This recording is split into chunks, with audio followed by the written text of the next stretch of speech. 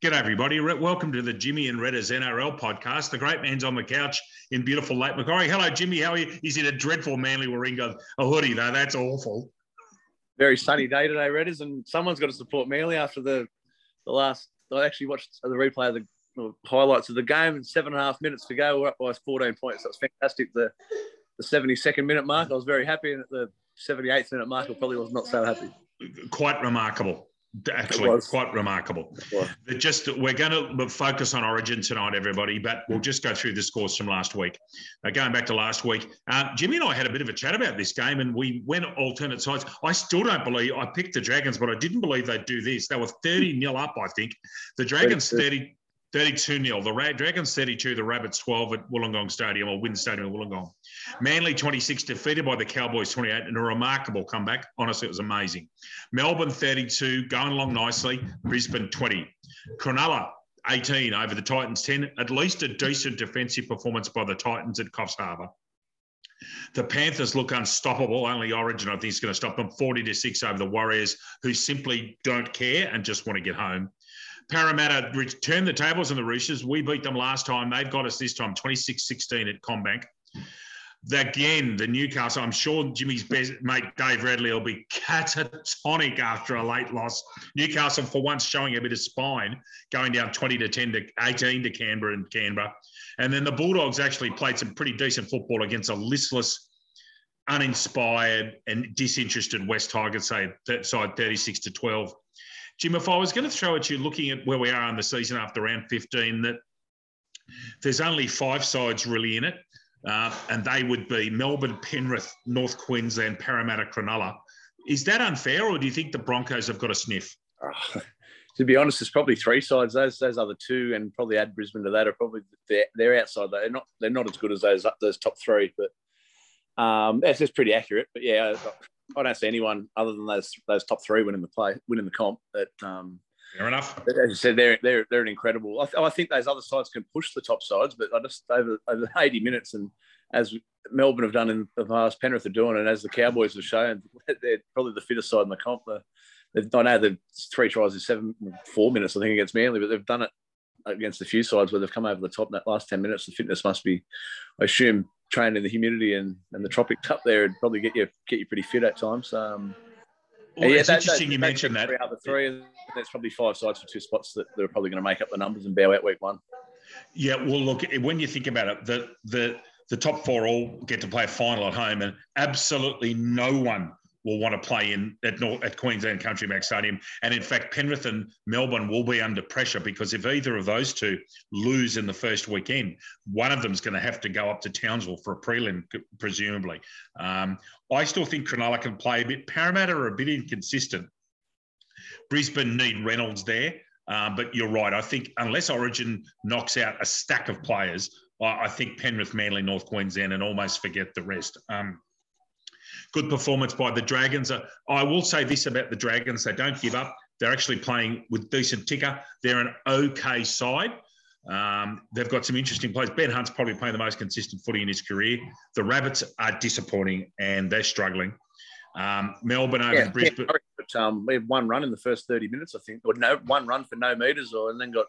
I know the halfback got hooked, but Murray, I think, got hooked a little bit as well. He came back, played well in the last 25 minutes. He played well, but it was for a State of Origin player to do that 1 or 0 runs or whatever it was. It was amazing. Yeah, look, the Sharkies winning, Penrith winning again. The Eels a good performance over a competitive Roosters side. The Knights played very good football and ended up getting beat right at the death by Canberra. I can't complain. At least the Knights fans can sit there and say that their team didn't give up. Keeping a team to 20 points for them is quite a good performance. That's not a bad performance down there in the cold weather in Canberra, but again, they fall short. Yeah, absolutely. It was, a couple of Dave Radley and our other mate Luke Govan. Gov goes to Canberra, so that was a pretty interesting punters club group chat going on while the game was happening, and Gov come out on top, and poor old Dave Radley. I don't think he blamed the referees, but deep down, Brad's always blames the refs. But wasn't a bad game of footy, and the last few minutes, they never say, Hudson Young, a former Knights junior, grubbers and as it seems like a Kalen Ponga bashathon, but the amount of times he gets caught in the defensive line for the whole set of 6 is just astounding. And with a minute to go, you think where's your fullback should be there covering a kick like that. And Hudson Young even said, I assume every team speaks about it, how much he gets caught in the line, and that's why you'll find that a lot of teams will kick him behind, and Kalen's not there. And Gutherson does the same thing for Parramatta, whereas Tedesco doesn't. Tedesco sits back, and Slater, who's the best fullback I've ever seen, did the same. They knew positionally where to be. That's where I think Tonga needs to really learn as much as he can in those 3 weeks off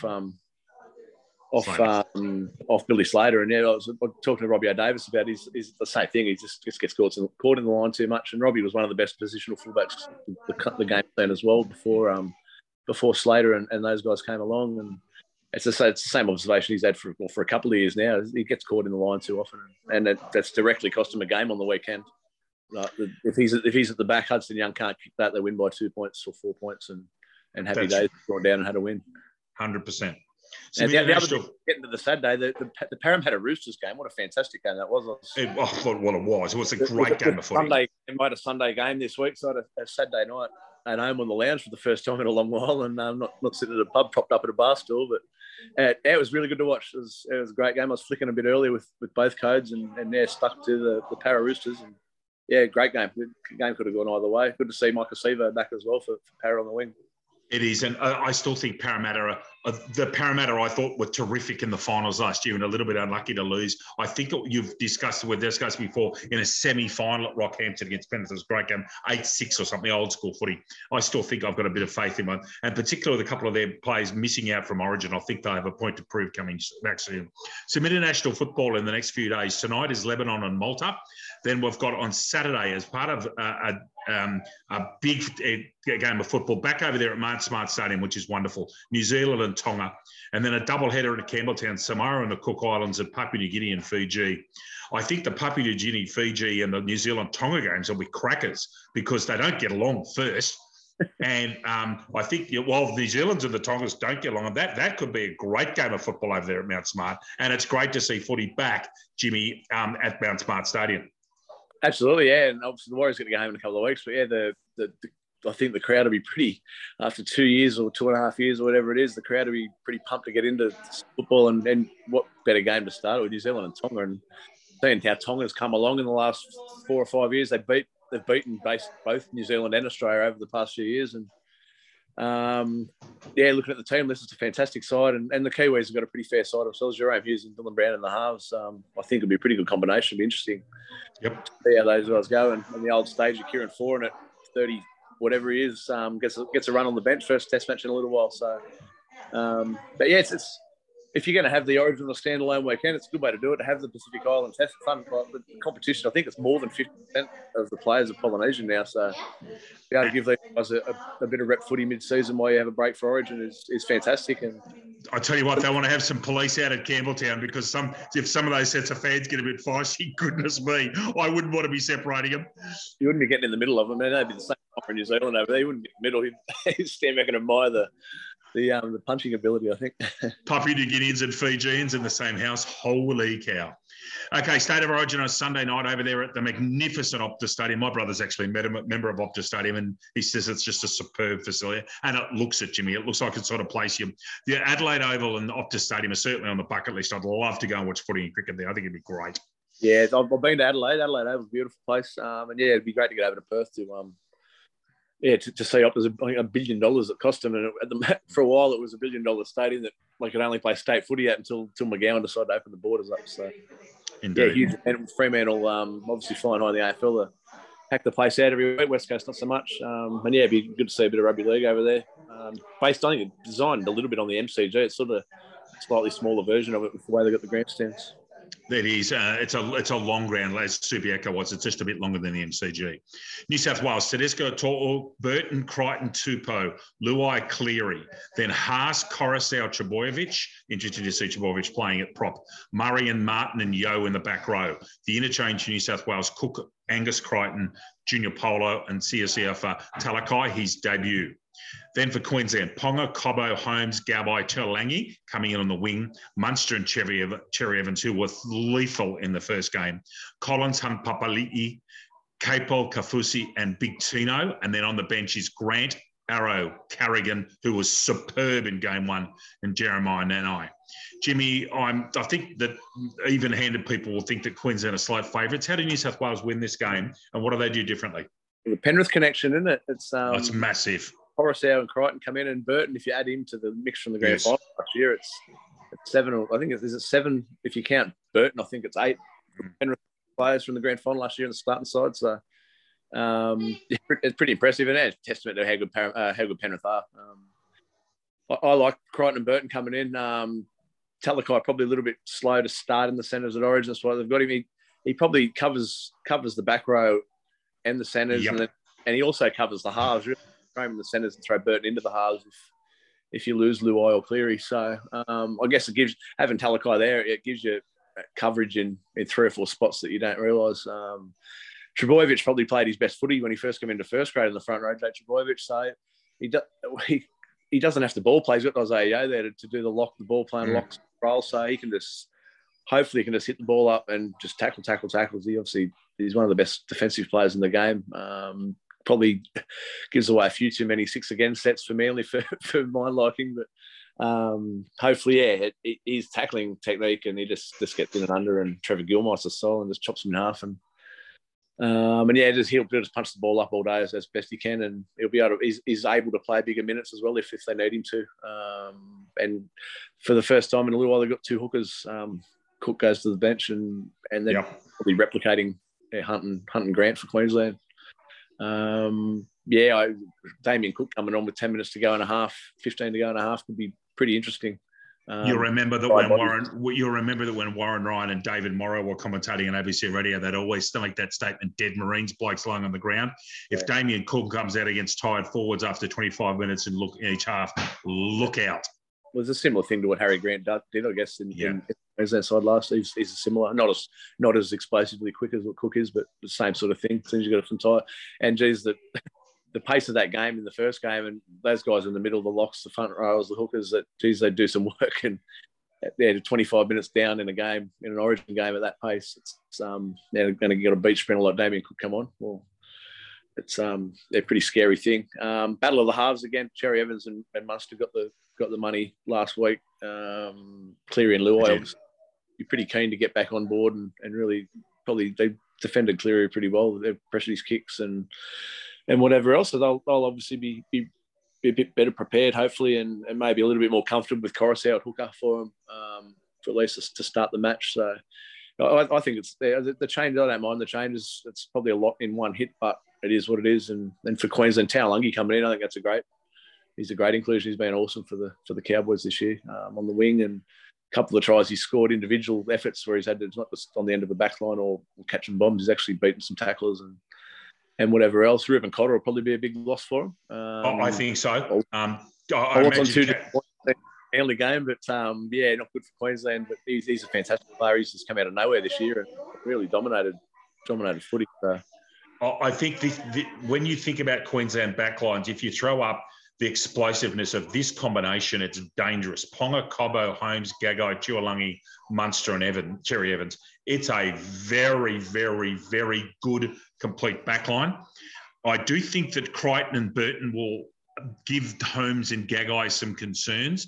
Burton will be the second left-sided kicker next to Luai and provide Luai and babysit Luai, I would imagine, on that left side. Tino's playing the best football of his career. Capewell's a proven Origin player.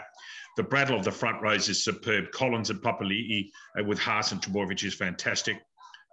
Arrow comes back. He's out of the naughty boy bin. Having Paolo and Talakai on the bench is very dangerous. You were talking off air with me a little while ago about defending in the middle. There's talk that Talakai might spend some time actually in the middle, Jimmy, as well. I think it's going to be a great game of football. Hopefully, it's not a nice, normal Perth winter's afternoon and mild. I think New South Wales will win by 4 points. I think it'll be something like 22-8. I don't think there'll be a lot of tries scored, but I just don't think that I think Fit will have more plans to shut down Munster if that's actually possible. But I do think they're going to ask more questions of them. Yeah, I think Talakai's an interesting one. If he does have to go into the middle, obviously he's playing in the centres at Cronulla, so he's doing nowhere near the amount of defensive stuff work, that he'll have to do in the middle. And again, at the pace of Origin, that'd be the thing, that the multiple tackles he's making in back-to-back sets. And I had no doubt that they'll target him a little bit they'll run at him, and just to try and tire him out so that when they get the ball, he's got nothing left. But he may only have to chop in there for 5 or 10 minute bursts anyway, just to cover. You've got Jake that plays big minutes and Polo on the bench. So I think Jake will be the one. He'll be the main one that'll, out of the 3 front rows, he'll probably play the bigger minutes out of them, and they can raise that. Haas plays reasonable minutes for Brisbane as well. So yes, if someone drop in, it's probably only for 5 or 10 minute bursts to cover or to cover some injury. But Haas doesn't appear to be carrying much weight around the midriff. He looks to be leaner. Some of the others are a bit bigger in that midriff area, but not Haas. He's a much taller. He's actually an unusual build for a Polynesian. He's really honed himself down and got himself lean for mine. Very good footballer too. Payne Haas played a bit of footy at Valentine in the juniors as well before he went up to Brisbane. So just another one off the Valentine production line. Jimmy, the Byron report, how is the big boy's up to 40 kilograms? I just saw him a minute ago. He's going well, the big boy? Yeah, he's rolling around on the back deck, actually. It's a nice sunny day outside. It's nice and warm, so he's enjoying the trees going in the backyard now. So he's rolling around on his back like with his all 4 paws up in the air. So quite enjoying himself.